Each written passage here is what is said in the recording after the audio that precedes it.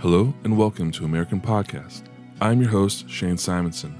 Today's guest is comedian, speaker, and storyteller Brett Hollis. In this episode, we learn how at the age of 42, he left a 20-year career as a pastor to become a comedian. Brett talks about his current and future projects, famous comedians that have impacted his life, and why he keeps a casket in his living room. We discuss the state of culture in America, why he prefers clean comedy, and how he balances his passion for preaching with his love for comedy. As always, thank you for joining us on American Podcast. Make sure to subscribe, leave a review, and find us on social media. And now I present my conversation with Brett Hollis. Hi, Shane. How's it going? It's going really, really well. How are you? I'm doing well. Tell us about yourself, Brett. All right, so I'm 48 years old. I've been married 26 years. August 1st will be 27 years with my wife. She's an amazing woman. We have two kids, a 24-year-old son and a 22-year-old daughter. I grew up in a fantastic family, fantastic home, actually in Sumner. I grew up near Lake Tapps. We didn't have the money to live on Lake Tapps, but we were 3 trails away. I always just had to walk through 3 trails to get there. Spent most of my summers there, except the year I watched Jaws. When my mom took me to see Jaws, I pretty much didn't go in the lake that year. But other than that, I'm enjoying life. I feel like every day is a gift from God, and just laughing my way through life. So why don't you tell me about your comedy right now? Tell me about what you're working on. You're a comedian and a speaker? I am. So actually, I don't know how much detail you want, but I was, I'm an ordained minister, and I pastored for nearly 25 years. And then 6 years ago, I stepped down from pastoring and I went on the road full time doing stand-up comedy and speaking. And so with the speaking, that's anything from preaching at churches on Sundays to speaking at camps to secular corporate events. I've done motivational speaking at different events, schools, different things like that. My comedy, I started doing some open mics at some of the clubs in Seattle and Tacoma and Bellevue, and then really I had this fear. I had this fear of doing comedy, although it had been my dream since I was 8 years old. When I was 8 years old, I got a hold of my first Bill Cosby record, and I listened to that. And I was also a big fan of Johnny Carson, and I was probably the only 8-year-old that would try to sneak into the living room at night and watch Johnny Carson. But there was something about him that I loved his style. I loved, and Bill Cosby was a phenomenal storyteller. And so I got all of his albums, and I just thought he was amazing. Never told anyone I wanted to do comedy until I was over 40 years old. And didn't tell my parents, didn't tell my wife. And you know why, Shane, I didn't tell anyone? Because I thought they'd laugh at me, which obviously is the goal, right? But there was a fear in me that people wouldn't be laughing with me; they would be laughing at me, and so I just held back for a long, long time. Well, after doing some of these open mics, and then a really great guy, a friend of mine that allowed me, he's a professional comedian. He allowed me to, Jerry Miner's his name. He's from Tacoma here. He allowed me to open for him at a comedy show, and I did. And on the drive home, we talked about it. He gave me some pointers and tips that absolutely changed my life and changed how I perform, and it was just worth all of that, just driving home with him. And I knew I needed to change. I didn't want fear to drive me. I wanted my faith to drive me, And so what I did is I rented out the Auburn Avenue Theater, and I got 6 different friends of mine that live in 6 different areas around here. And I said, listen, I want to have this comedy show. I want to give it a shot. I want you to help me sell tickets. And so I don't mind, certainly, if a lot of the people in the audience are people I know, but I don't want it to be everyone I know, because I don't want to be that guy on American Idol that says, but all my friends said I'm a good singer. I didn't want to be that guy. I wanted to be someone who was genuinely able to make a stranger laugh. You know what I mean? Alcohol-free, by the way. And so we sold tickets. Anyhow, we sold out. sold out the show, 250 people. And when I got up there to perform, it was almost like I became whole. Like I had not been completely myself all these years. I knew I was called to preaching. I loved preaching at the time I was pastoring. But it was almost like half of me was shaded, and then this light came on, the spotlight came on, and I was all there, if that makes sense. And I performed a show that launched me into doing this full time. At the time, I thought I'd just do it as a hobby and so forth, but there was a good enough response and a great enough feeling within me that it took me to a new level. And so, fast forward a little bit from there, it was about 2 years after that God changed my course, and I've been doing it full time ever since. Wow. So what does that look like, doing it full time? Yeah. Well, I'm broke. No, no. We're getting by. We're doing okay. It's hard. Here's the funny thing: is going from pastoring. Now realize this. I was 19 years old when I came on church staff full time pastoring, and I did it all the way till 6 years. So till I was 42, and that's all I knew. And I was used to getting a paycheck every week. I was used to living a certain way, and pastoring. This is all I knew. And it's all my wife knew because we met when I was already pastoring. And so when we got married, this is all she's known. And to come home, and by the way, I want to mention her because she's a phenomenal woman, because what wife on this planet has her husband come home after 23 years of pastoring and says, honey, I think I'm going to resign and go on the road full time telling jokes. What do you think? And she said, I'm behind you. If that's really what you feel you want to do, that's your dream, and you feel God's telling you to do that, I trust you, and I'm behind you 100%. And she was behind it. And so I resigned. And so I'm saying all that to say, what's different about it is you never know when you're going to have work. You never know what that's going to look like. But I've noticed that the more I'm out there doing it, the more calls I get, the more opportunities I get. And so for me, when you say, what does that look like? Well, a lot of times I do shows on the weekend. So I'll do a Friday night show, a Saturday night show, and then I might preach at a church on a Sunday. I might do a show just to do a show. I might just do complete comedy. And then there's other times people have me come in and they say, hey, could you do a certain amount of comedy and then end with like an inspirational message, And so I'll do that often. Just it depends on the event, depends on what they want. But I try every year. I try to put on some of my own things. So I'll go and I'll rent a venue. Like I love theaters, so I'll rent out a theater, and I promote the show, and then I do. And one of the reasons I do that is I'm hired out so often to events that are closed events. Like it's only for their corporation. It's only for their staff. It's only for, it's an event that's kind of like you've got to be a part of this organization to be there. And I can't invite my friends to it. I can't promote it. I can just go do it.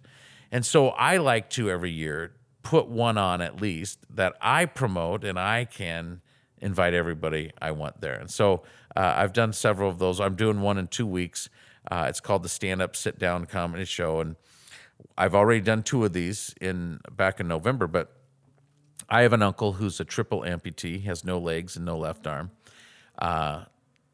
His name's Bob, and yes, he does love to swim. It's just a really odd thing with him. But we've written the show together where we come out and we do comedy together, and then he does a set alone. I do a set alone, and then it's a fun show. But it's obviously I stand, he sits, and it's a lot of fun. So, I try to keep busy. Most of my shows, I'd say, are weekends.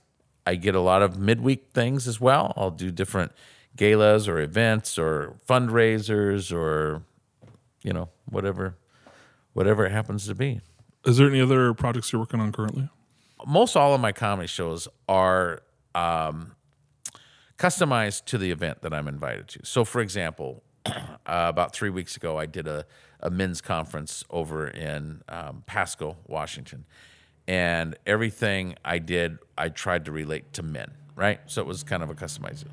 If I get invited to a situation, a lot of times people will say, hey, can you do jokes about this? This is what our company does. And so so I'll try to write and customize jokes. Some jokes will overlap in different places, but there are a few shows that I do that are pretty much the same show every time, although I'll interchange some jokes to see if new ones work better, whatever. And those three shows are, I have a Christmas comedy show that I do every year around Christmas time. I've got the stand-up sit-down one that I do with my uncle. And then I have one that's called the Die Laughing Show. And this show is in the setting of a funeral. So I own my own casket. I actually have my own casket. It sits in my living room right now between our dining room table and our couch. Again, shout out to my wife, how wonderful she is, because she really doesn't like it there. But, my friend bought me this casket. He said it was a going-away gift, and it's a nice casket. It's got pinstriping and everything. It's really cool. And it's actually the casket I was laying in when we did our photo shoot for the promo for it. Very comfortable, springs in it. I didn't even know caskets had springs, but there's springs in it. It's very comfortable. And my wife says, well, what are we going to do with a casket? I said, honey, guest bed? I mean, everyone that comes over is going to want to stay in the casket. You know that. Summertime, we could take the lining out of it, fill it with ice, put drinks in it, put it on the deck, She decorates it. She decorates it for Halloween every year. She's got a skeleton she puts in there with cobwebs. She's got fall decorations with leaves on it. She's got Christmas decorations, nativity scene. Easter, we just leave the lid open because it's like the resurrection. We try to use it as much as we can. Anyhow, I've got this casket. The show takes place as though you're at a funeral. There's pipe organ music. The lights are down. There's a casket up there. There's flowers. I come on, I do an hour's worth of comedy that has to do with life, death, and afterlife. And then at the end, I share an inspirational message of how if someone knows Jesus, they could actually die laughing. And so it's sort of a play on words. And then I end with one last joke, and that's it. So my project is to continue developing that. I'd like to get a hearse. I want to get an old 60s to 70s hearse. I want to get my logo put on it, and I'd like to actually take that show more on the road. So the two main projects I'm working on are the stand-up, sit-down, the Die Laughing, and I guess I'd add a third, the Christmas one. I'm fine-tuning that one. I've been doing that one a few years. Other than that, I'm doing a lot of traveling and doing events other people set up for me. So. Yeah. So you were a pastor for over 20 years, and then you transitioned into being a comedian and speaker. Mm-hmm. What was that transition like? It was scary. It was scary. I put it like this. It was like riding a roller coaster. You know how on a roller coaster you get really scared, but you want to do it again because it was fun? That's exactly what it was like and what it really still is right now. It was scary because we never knew when I was going to have work. It was scary because at the beginning, I didn't know if anyone would think I'm funny. It was scary because who's going to hire me? How do I felt awkward promoting myself. You know what I mean? That was a really awkward thing for me because all these years pastoring, it wasn't about me. I wasn't promoting myself. I was promoting God and maybe the church, but it wasn't about me. So that was difficult. And yet exciting at the same time because God provided in cool, strange ways all the way through. I would just meet people. It seems like I would just meet people at the right time, or someone would come and be attending a show, and that would open up other opportunities for me. And so, going from dealing with a lot of pastoral things on a daily basis, whether they be really serious or just day in and day out things, all of a sudden I'm at home working from home. And, all the years pastoring, I pretty much made my own schedule, but some things just naturally demanded your time, whether you scheduled them in or not, emergencies, whatever. And all of a sudden I'm at home and in my home office, and I'm working when I want to work, how I want to work. And so I spend a lot of my time writing. So half my time I spend writing messages, sermons. I'm studying the Bible. The other half, I'm writing ridiculous jokes, right? So I'm always writing something. The transition was crazy because,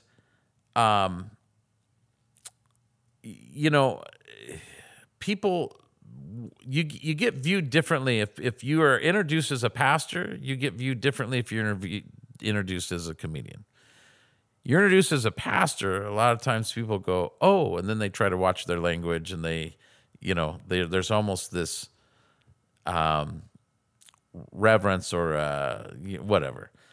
You get introduced as a comedian, usually the first thing people do is smile, and then they want you to be funny. And that's hard, because being funny on the spot I don't think is always a strength of mine if I'm at Safeway or a gas station or something, I'm happy if I can be funny for 20 minutes on stage, but there are different pressures.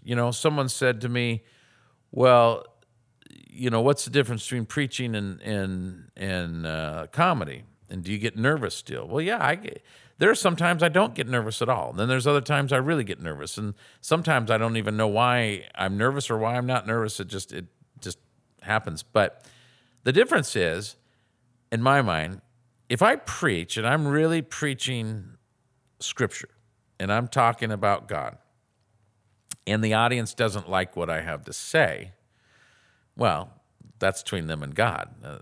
No sweat off my back. But if I get up there and they've paid to come and hear me be funny and I suck, well, I just suck, right? I mean, there's no, well, that's too, I mean, there's a weight with it that's different. There's a weight pastoring because you have a responsibility before God and you do not want to lead these people astray. And, there's a weight of preaching the word, but there's also this huge weight of comedy of people expect you to be funny. And one thing that I have discovered is they don't expect you to just be funny on stage. They expect you to be funny all the time. So if I go to speak at a church, a lot of times there is this expectation to be funny, even if my message is not funny. You know what I mean? And so I've had to wrestle with that. I've had to work that through. I learned a long time ago that there's a time to joke and there's a time not to. And you need the wisdom to know when not to. But I think sometimes there's this expectation that people have. But I have also discovered that if people think you might be funny, it instantly tears down walls between you and people. Like they're almost more excited to be there to listen to what you might have to say because you might make them laugh. So it's just kind of it's just been a fun, interesting transition. There's different things about when I pastored. I was, for lack of a better term, I was in charge. I made the decisions. Leading the church, leading the people. When you're a comedian and you're brought in, you do your thing, but whether it's doing comedy or speaking, when I come to speak somewhere, I have a list of questions when I'm speaking and a list of questions when I'm doing comedy of what do they want, what do they don't want, because I'm not in charge. I'm up there to provide them the best night possible, and so I'm there to serve them. Is that ever weird, having been a former lead pastor and then coming in a servant role where you're not the lead pastor? Yeah, it is different. I think the transition has been, it's been now 6 years, and so it's not as strange anymore. I'm more used to this side of things, but I think it can be interesting when you might think, if you're performing somewhere or preaching somewhere, you might think it would be better to do it a certain way, and they think it would be better to do it a different way.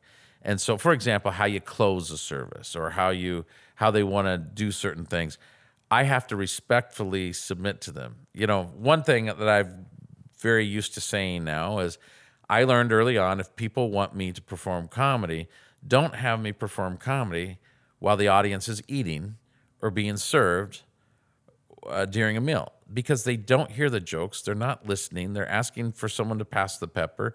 The waiter's in front of them. They can't see him. They don't know what's happening. And so every time I've done an event where there was food involved, if it was while I was doing comedy, it did not go well. It didn't go well at all. And so I say to pastors or people, the event organizer or whoever it is, I'll say, listen, here's some things that I would request, some things I ask for, but if you really want it to, say the food thing, if you want me to perform while they're eating, that's fine. I just want to tell you right now, I don't think you're going to get your money's worth. It's not going to be as good as it could. And so there's just, but if I'm putting on my own show, if I rent out a theater, I do it exactly how I want to do it. You know what I mean? Here's what I'm convinced of. Whether you're a preacher, a comedian, a plumber, a truck driver, a nurse, doctor, whatever you are, if you will do what you're wired to do, God can use it in phenomenal ways. I'll give you an example. I was up in Anacortes one year, and I was performing comedy. It was for a big community event. And there was a table in the back that was laughing way louder than everyone else, like almost ridiculous, almost to the point where I was saying to myself, okay, that wasn't even funny. I don't know. You know what I mean? Like, I knew it wasn't that funny, but they thought it was really funny. But in my mind, I'm like, that wasn't that funny. Well, when I got done, and here it was just a comedy event. I didn't do no Bible was mentioned, no, nothing like that. I get done. This guy from the community comes up to me and he says, hey, did you see that? You see that table in the back there? I said, yeah. And he goes, see all those ladies? And the table that was making all the noise was like 8 elderly women. I said, yeah. And he says, well, every one of those women lost their husband in the last 2 years, and our community has not seen them laugh since their husbands passed. And so for me, it was so cool to see how God can just use laughter and comedy to really uncork some things that have been pent up and to do things that other things cannot do. I mean, laughter really is the best medicine. I spoke at a church in Wisconsin, a fairly large church back there. I did all 3 of their Sunday services. They went fine, but to my knowledge, as far as I know, no one made a turn in life. No one turned their life over to Jesus that day. But they had me come back later that week in the community, and they held a community-wide comedy show. And I did an hour-long comedy show, and 7 people then responded to give their lives to Christ. Now, the thing I thought was so cool about that is when I preached, nobody did. When I told really stupid jokes, 7 people did. Now, maybe they were saying, Lord, save me from this comedian. I don't know what they were, But the thing that hit me so hard was, hey, God can, if you'll give it to him, he'll use it. It doesn't matter what it is. He'll use it. And so for me, whether I'm preaching or I'm performing comedy, I just want it to be about him, and I want him to use it however he wants to use it. I don't want this to be about me. I want it to be about him. I want it to be about the audience, their needs. So being a former pastor and having that responsibility of scripture and probably the seriousness of being a pastor, what is your view on using comedy and, as you call them, stupid jokes to lead people to the Lord? Like, how does that work, to use kind of this frivolity? Mm-hmm. How do you see that as not being blasphemous? Yeah. Well, first of all, because I never do any jokes that are blasphemous. I mean, I certainly have some jokes I have told about Bible subjects and stories, and even have some Jesus jokes in there, but they don't put him down. They don't degrade him. They're not dirty. I don't do any dirty material. I will often do audience specific material. If I'm doing a couples comedy show, it's probably going to look different than if I'm doing a comedy show for some junior high and high schools, but it's not dirty. It's all clean. So I completely stay away from anything that would be blasphemous. The way I think he uses it is, first of all, I think a lot of people in the world have this idea that Christians are not fun. In fact, they're everything but fun, and they're not really funny. You have to be dirty in order to be funny and whatever. And I've had many, many people tell me after a show, I've never heard a clean comedian. I didn't even know you could be funny without being dirty. I've done shows in bars before. I did a comedy contest in a bar, and someone came up to me afterwards. 3 different people in the bar. I mean, this bar, it's rowdy. They're drinking. 3 different people came up to me afterwards and said, "Thank you so much for being clean." No one else there. I was the only one that didn't talk about sex. I was the only one that didn't swear. I was right, but so I think one way he uses it is he shows that you can be clean and you can be funny. You can be a Christian and you can be a lot of fun to be around.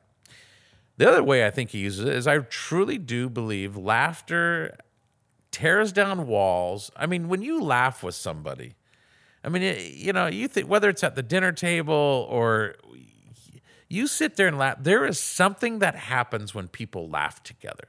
There's like this openness, this camaraderie, this something that happens within them. And I have seen, if I can get people laughing, they start getting more at ease.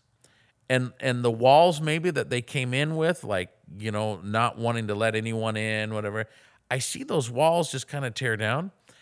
And then they're open to maybe me speaking some truth. And so I see, like I said, though, there have been times I've done comedy shows where I didn't even say anything about God or the Bible. And yet I still had people come up and say, I needed that. I've had a terrible year. I haven't laughed in a long, long time. And I needed that.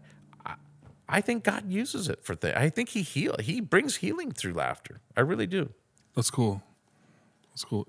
Are there any spots in the Bible, just as a secondary thing, where you see laughter, or? Yeah, actually, there. Unfortunately, we don't have any pictures of Jesus laughing hilariously, or we don't have stories of him necessarily laughing, because I think he's the creator of laughter, and I'm sure he laughed a lot. But what sticks out to me is in the book of Proverbs. At the end of the book of Proverbs, it's talking about the noble woman, the wife of noble character. And it's in Proverbs 31, and it talks about how she's a hard worker. She prepares for every season. She's good with her money. Excuse me. But she trusts in God. And, I'm not giving this a word for word reference here, but she basically, it says, and she can laugh at the days to come. And what I think is so cool about that is I believe, just like with my Die Laughing show, if you really trust God and you understand what he's done for you, first of all, there'll be genuine laughter. Like, it's not about being happy. It's about having a joy. There are circumstances that can make you happy, right? Oh, someone gave me a neat gift and that makes me happy, or I got this new job, it made me happy. What God gives is a joy that's not based on anything that happened except a relationship with him. And it's a deep-rooted joy that can survive any and every circumstance. It doesn't mean that you're joyfully happy because you're going through a tough time, but it means that you can still experience joy no matter what you're walking through at the time. And with that joy, we're able to laugh at the days ahead. And I can be in the midst of something, and I may not like what I'm going through. I may not feel like really laughing at the time because it's not a funny situation, but I can have this deep-rooted joy that says, you know what? This is going to carry me through this. And so when the Bible talks about joy, and it talks about the wife of noble character who can laugh at the days to come, there's even the story where Jesus, there's a kid that died, and Jesus says to the father, no, she's only sleeping. And the people around all laughed. It says that they all laughed at him and made fun of him for saying, she's not dead, she's only asleep. Well, he heals the girl. She sits up and she comes walking out in front of everybody. And it's just always kind of hit me that you're either laughing at Jesus or you're laughing with Jesus. And I feel like when you you trust him and understand what he's done for you, you'll be able to laugh with him, and you'll be able to laugh at the days ahead. That's cool. My son has one of those little, what is it called?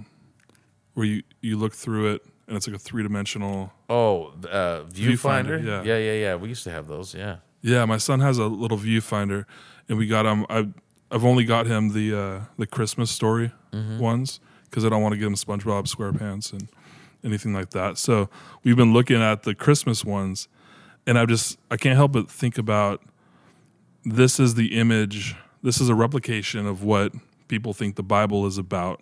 And so these little clay figurines that were made in the 50s or 60s, this is our impression of what the Bible's about and how Christ was.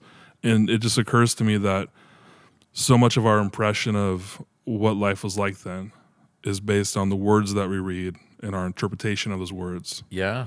But they're not necessarily true to the actual circumstances. Right. It's a very limited perspective, but it's not the full. You don't smell the sweat. Right. You don't hear the laughter. You don't hear the tone of voice. What was that laughter like? Maybe you could tell me a little bit about your impression or your thoughts on the current culture of comedy in America. Yeah. First of all, I think it's exploding. Everywhere you turn, people are doing comedy now. And back in the 60s and 70s, the 70s is when it was really just starting to take off. And then the 80s, it exploded with stand-up comedians becoming a big thing. Like, people would come and watch one person stand on stage for an hour instead of going to a movie. So there's quite a history of that. But what I mean by exploding nowadays is almost everywhere I go, I'm having people tell me, I've never told anyone this before, but I've always wanted to do stand-up comedy. And it seems like you're seeing cafes and coffee shops and and restaurants constantly advertising comedy night, open mic, this different thing. And it's not just comedy clubs anymore. It's a lot of different venues for it. So I believe we're seeing the desperate desire to laugh. I think if we talk America specifically, people are at a point where they feel it's so important to laugh that they're paying big bucks to go see a good comedian, and they'll go out of their way. And now with podcasts and all these different ways, YouTube, all these different, you have people binge watching Netflix or Hulu on their favorite comedian. So I think that's neat in some ways. I think it's neat that people are realizing the healthiness of a good laugh and the need to laugh. I think that's good. What makes me sad is some of the stuff they're laughing at. It is so hard to find a really good, clean comedian. They're out there. There are some really good ones. They don't always get the promotion that the filthy ones get. It's sad for me how many times I have turned on Netflix, or I have brought someone up on YouTube or whatever the case is, or I've gone to a club. When I did some of the open mics, unless you're well known, the way they do it, you get there early. It's first come, first serve. You sign up on a piece of paper, and they call your name in that order. But if a popular guy that does the clubs comes in, he can bump you. If someone comes in and brings a lot of friends, they can bump you because that's more people to drink and all this. And there were times that I had to sit through 20 to 25 comedians before I got up there, and every one of them was absolutely filthy. And it wasn't even comedy. It was just stupid ranting, swearing. I don't know. I'm not saying people that are dirty or use harsh language in their stand-up. I'm not saying they're not good at their art. I'm not saying they're not good comedians in the sense that they are well rehearsed and they know how to perform. I'm saying my preference, it's sad to me how I've seen comedians up there, even really well-known ones, get to a point where they're not sure what they want to do next, so they just drop the F-bomb or they do something like that because they know it'll get laughs. And it does get laughs. That's the worst part. It gets laughs. But my goal is to never go down that road, to show that you don't have to go down that road. There are some well-known comedians that I respect their art form. I respect that they're good at what they do. I just don't care for their kind of material. Who are some of those artists? Well, Eddie Murphy, for example, and I'm going back in time a little bit. He doesn't perform so much anymore, but Eddie Murphy, Richard Pryor, those guys. Richard Pryor really is well known for breaking open a door that was not there before and how you perform. Their material, though, I can't sit and listen to that with a clear conscience. You have, some of my favorites are like Louis Anderson, Jerry Seinfeld, Brian Regan. These are guys, Jim Gaffigan. These are guys that know how to be funny without having to be dirty. And I really appreciate that about them. And like I said, some of these other guys, Kevin Hart, some of these other comedians that they don't care about being clean. I'm not saying they're bad at what they do. They're good at what they do in performing. I don't care for that kind of material. And I remember leaving a club one time and really just almost feeling dirty. I only did clean stuff, but what I had to sit through, it was like people were taking dirty socks and underwear and throwing them, on me every time they're performing. I just feel like I'm under this big pile of dirty laundry. And I remember leaving there and coming home because I wouldn't allow my wife to come because I didn't want her to, not allow her like she's my slave, but you know what I mean. I didn't want her to come because I didn't want her to have to sit through that kind of garbage. And I remember getting home one time and saying, you know what? My goal is not to try to make a drunk person laugh at midnight. My goal would be to be funny enough that I could make a sober person laugh at lunchtime. And that's still my goal. And it was funny because shortly after that, I was asked to come to a city hall, a local city hall, and perform comedy during the day at lunchtime for all the employees because they were having a wellness week. And one of the things they went to talk about was how healthy it was to laugh. And I was able to make people laugh who were sober at lunchtime. And it felt really good because I think, I have to be careful with this, but I think it takes more talent to make a sober person laugh. And I'm not saying I'm better than all the other guys. Please don't misunderstand what I'm saying. But I think it takes more talent to do that than get up in front of drunk people and just swear and talk about vulgar things for 10 minutes and get laughs. I would rather, let's put it this way, I would rather do the clean audience. So, yeah. One thing I've noticed is, like, if you go back to the Rat Pack, who I think were hilarious, they would allude to things that were very behind closed doors, but they would never say it. Right. Partly because the FCC would clamp down on them. Right. And who knows what was happening in the Vegas clubs and all that. Who knows what they were talking about. But I feel like there was a class factor that prohibited them from going down that road, which I feel like we're lacking that today. You know, I don't know if you noticed, but Lenny Bruce and George Carlin, who are blue. When you say blue comedy, that's dirty comedy. Lenny Bruce and George Carlin were arrested on multiple occasions for using the word damn in a nightclub in Chicago. Well, you compare that to today, for most comedians, they feel like if they don't swear, they won't get an audience. Right. There, if you even said that word, they were in jail. I mean, George Carlin and Lenny Bruce went to jail for that. Wow. It's just, you can see how times have changed. But I really want to stress, for example, George Carlin, he's brilliant. Right. He's brilliant. He's got a mind that is amazing.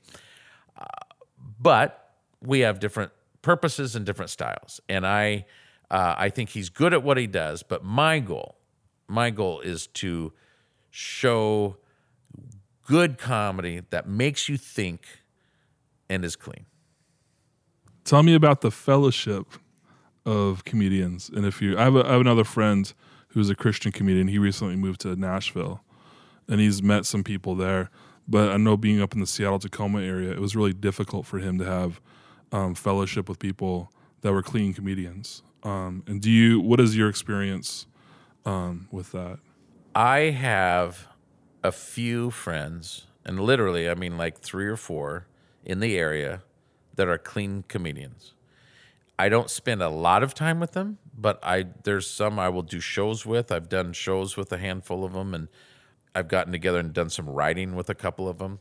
There's a camaraderie out there that I have not yet tapped into. Just, I don't know if it's because of my busyness or what it is, but it's not that I wouldn't want to hang out with them. I just haven't. I haven't hung out. There's busyness in life and so forth.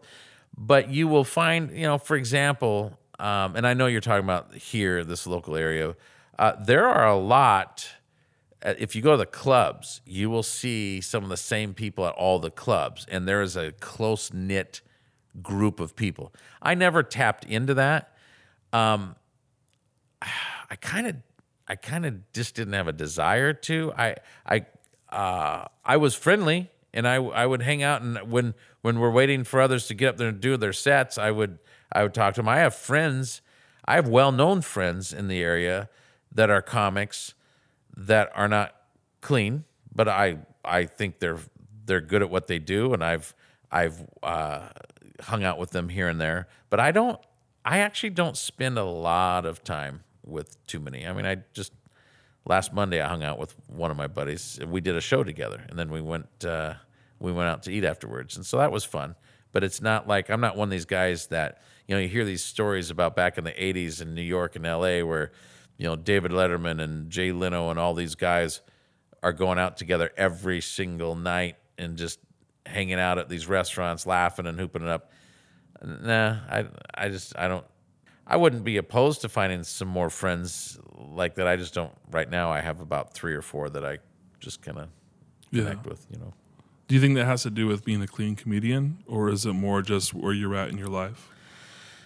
I've thought about that. I'll tell you this.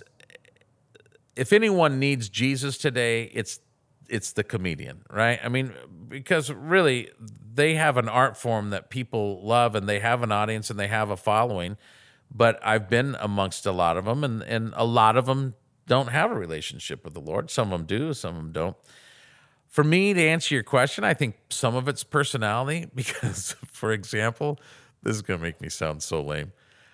I don't want to be out late. I'm tired. You know what I mean? It's like a lot of these things that they're doing is late at night, I'd rather meet you at taco time at noon for lunch. I don't really have a desire to be out at 1 o'clock in the morning with a plate of nachos.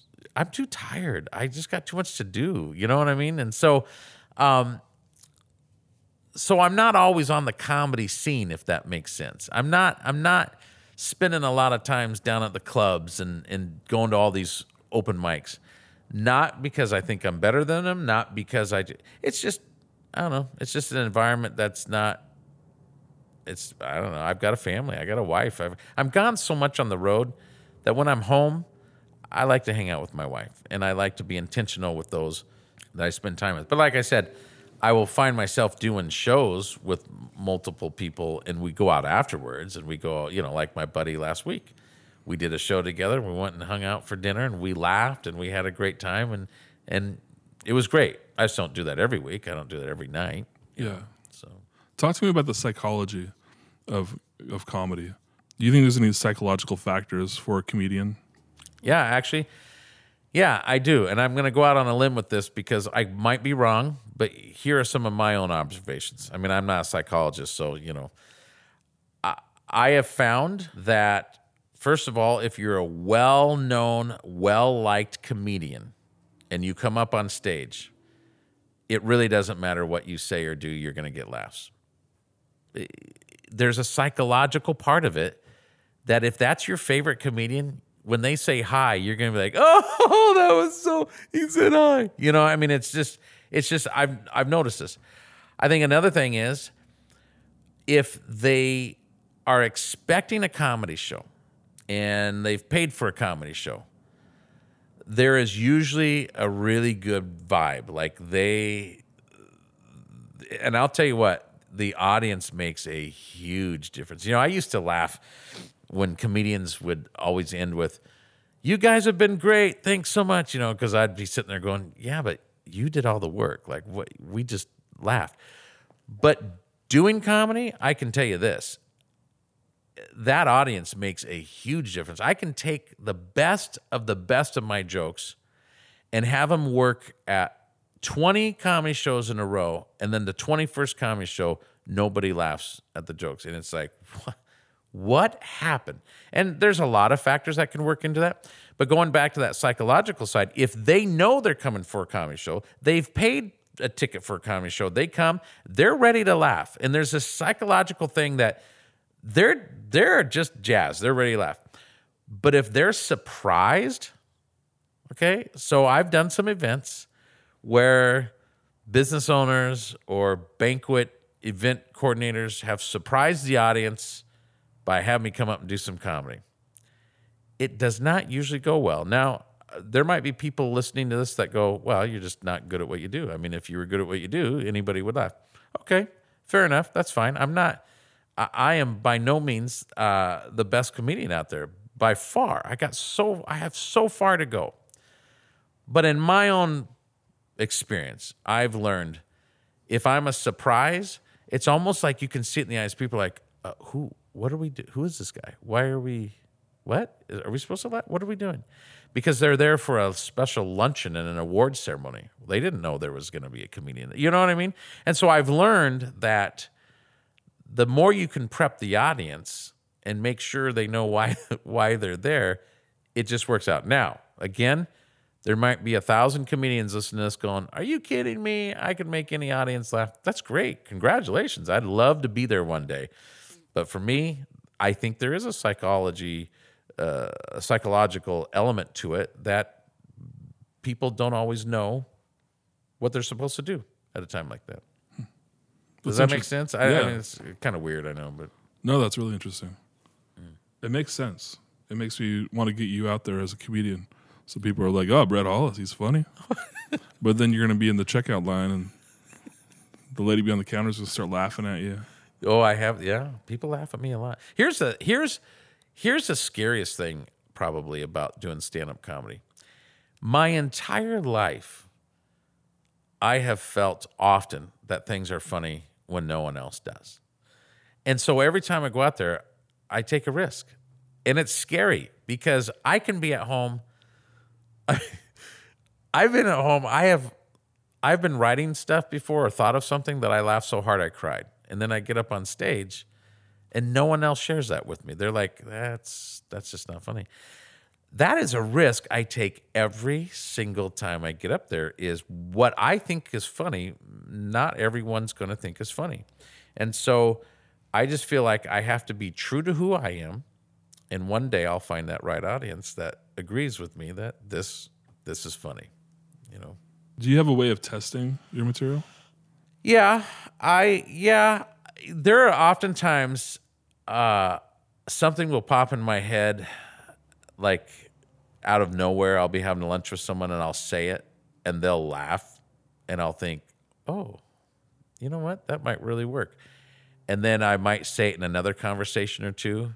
And if it still works in just casual conversations, then I'll start developing it and I'll try to work it into a show. And if it works at the show, then I'll probably use it at the next one. If it works at the next one. So usually I try a joke probably 10 times before I say to myself, "Okay, this is a good joke. I'm going to continue using this one." I have a list of my best jokes that usually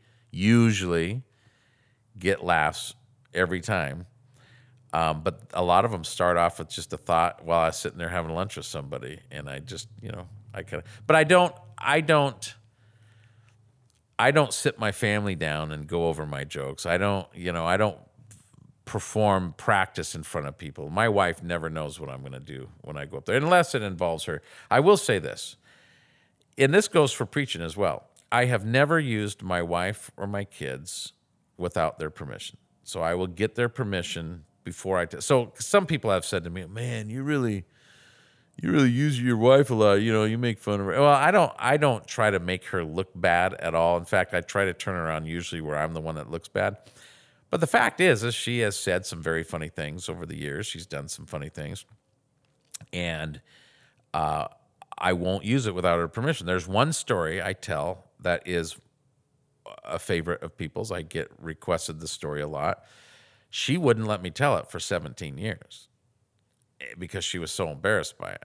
But she finally let me tell it for this one show. It was the Auburn Avenue Theater one years ago. And it went over so well that she embarrassingly agreed to let me do it more. Well, now it's one of the most requested stories I tell.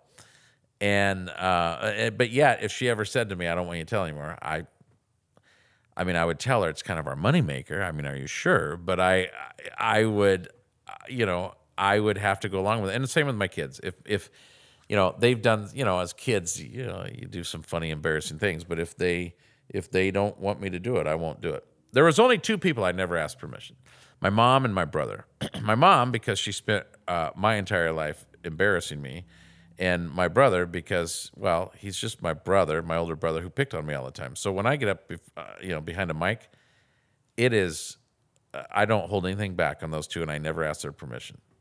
My kids and wife, yeah, I'll ask their permission. So I follow you on Facebook. I follow your Facebook page. I notice you sometimes will just kind of slide a joke in there. Is that a tester or what are you doing there? Yeah, no, that's a good point. Yes, that is a good point. I will test sometimes with those. I didn't even think about that. Yes, I do. Are you aware that people are on the other end? That yes. You're not just Wait, now how does Facebook work again? I don't. You mean other people are reading it? Yeah, lots of people. Oh, yeah. No, you bring up a good point. I did not think of it when you asked me that question a couple minutes ago. Yes, I have tested jokes out doing that. Not every joke I put on there is a test. There are some jokes I put on there because I just think they're so flat out funny. I don't care what you think. I'm just going to put it out there anyhow. But I would say if I get a lot of really good responses, that joke's probably going to end up in one of my shows, That being said, find this guy on Facebook. Thanks. How do you find you on Facebook? Everything is under The Brett Hollis. So The Brett Hollis Facebook page, The Brett Hollis Twitter. My Instagram right now actually is official Brett Hollis, but that's going to be changed. I'm working with some technical difficulties right now, but I'm planning to change that to The Brett Hollis. My website is thebretthollis.com. Okay. And on my website, there's media clips. I have different pages for my Christmas comedy show, my Die Laughing comedy show. I've got all my events listed whenever I'm going to be doing comedy or speaking anywhere. It's all listed, dates, times. What do you have going on in the future? Like near future, far future? You got any plans or hopes or dreams? Yeah, I do actually. I would love to see me grow in comedy. And what I mean by grow is I would love to grow in the art of it. I'd like to get better at it. I would like to have bigger stage opportunities, meaning more exposure, bigger venues, bigger opportunities. With the speaking, I would love to continue traveling all around and speaking. I think the Bible is the greatest book ever written, and it's life-changing. And man, I just, from young to old, I love to just share great news with them. The other thing is I have always wanted to do a televised talk show, a variety show. I think Johnny Carson was one of the biggest influences in my life. And please, by me saying that, don't think that I think I would be Johnny Carson or as good as Johnny Carson. There was just something that was planted in me years ago with that idea to know people, get to know people, but have a variety, have a fun, have a show, just have a fun variety show. And connected with that, I would say really any kind of entertainment on television or acting. I've tried out, I'd love to give it a shot in the movies or television. But I also do writing, and so writing's my other big love, which is a funny story because I failed pretty much English every year and was terrible at it. But I've written one book. It's called Welcome Home, and it's just a story of how I came to know Jesus and how my life changed.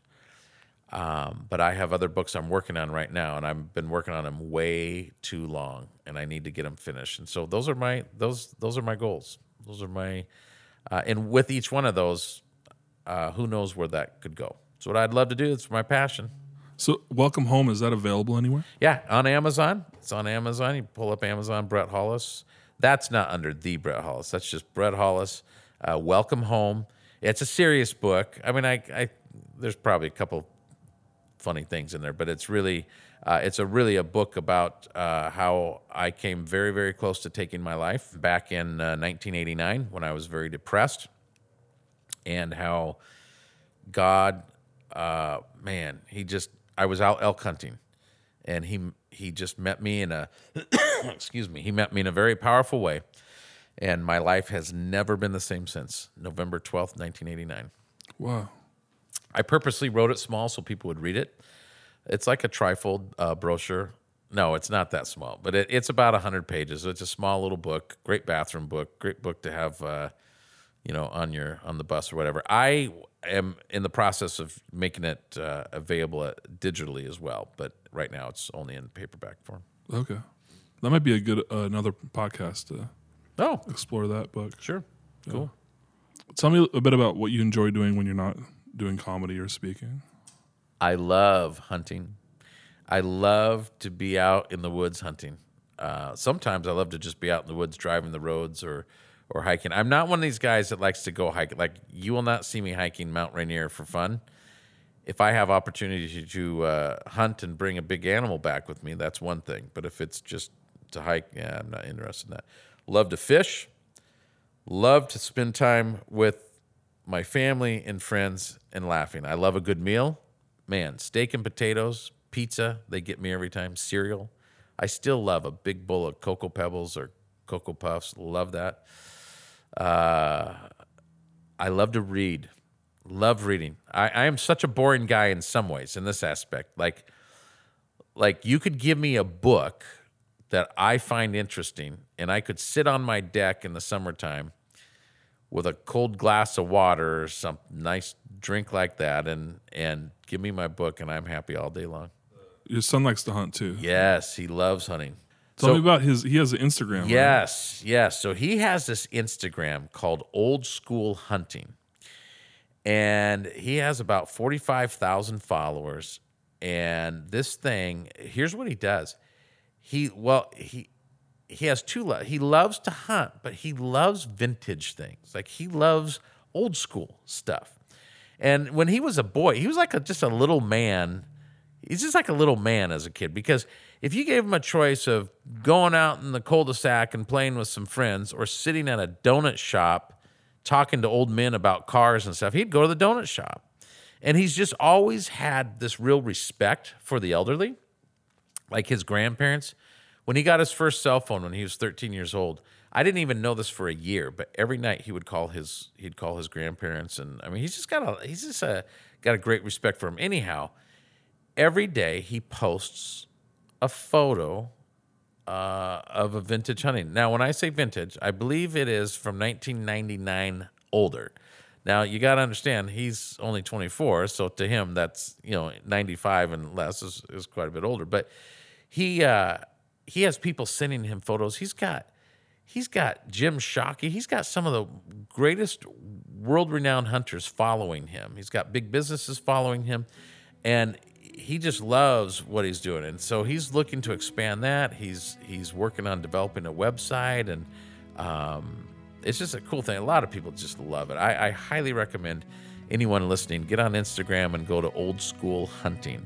And his name's Brady Hollis. And how do we find you on social media? yeah, everything's under The Brett Hollis. So my Facebook page is The Brett Hollis, Twitter, The Brett Hollis. My website is thebretthollis.com. And on the website is all my events, where I'm going to be speaking, where I'm going to be performing. And then my Instagram will eventually be The Brett Hollis. Right now it's under Official Brett Hollis, BRETTHOLLIS. I'm going to be changing that soon, but that should be no problem. Great. All right. Well, cheers. Have a great day. Thanks. You too. Thank you again for joining us on American Podcast. Make sure to subscribe, review, and find us on social media. This is Shane Simonson signing off. Until next time.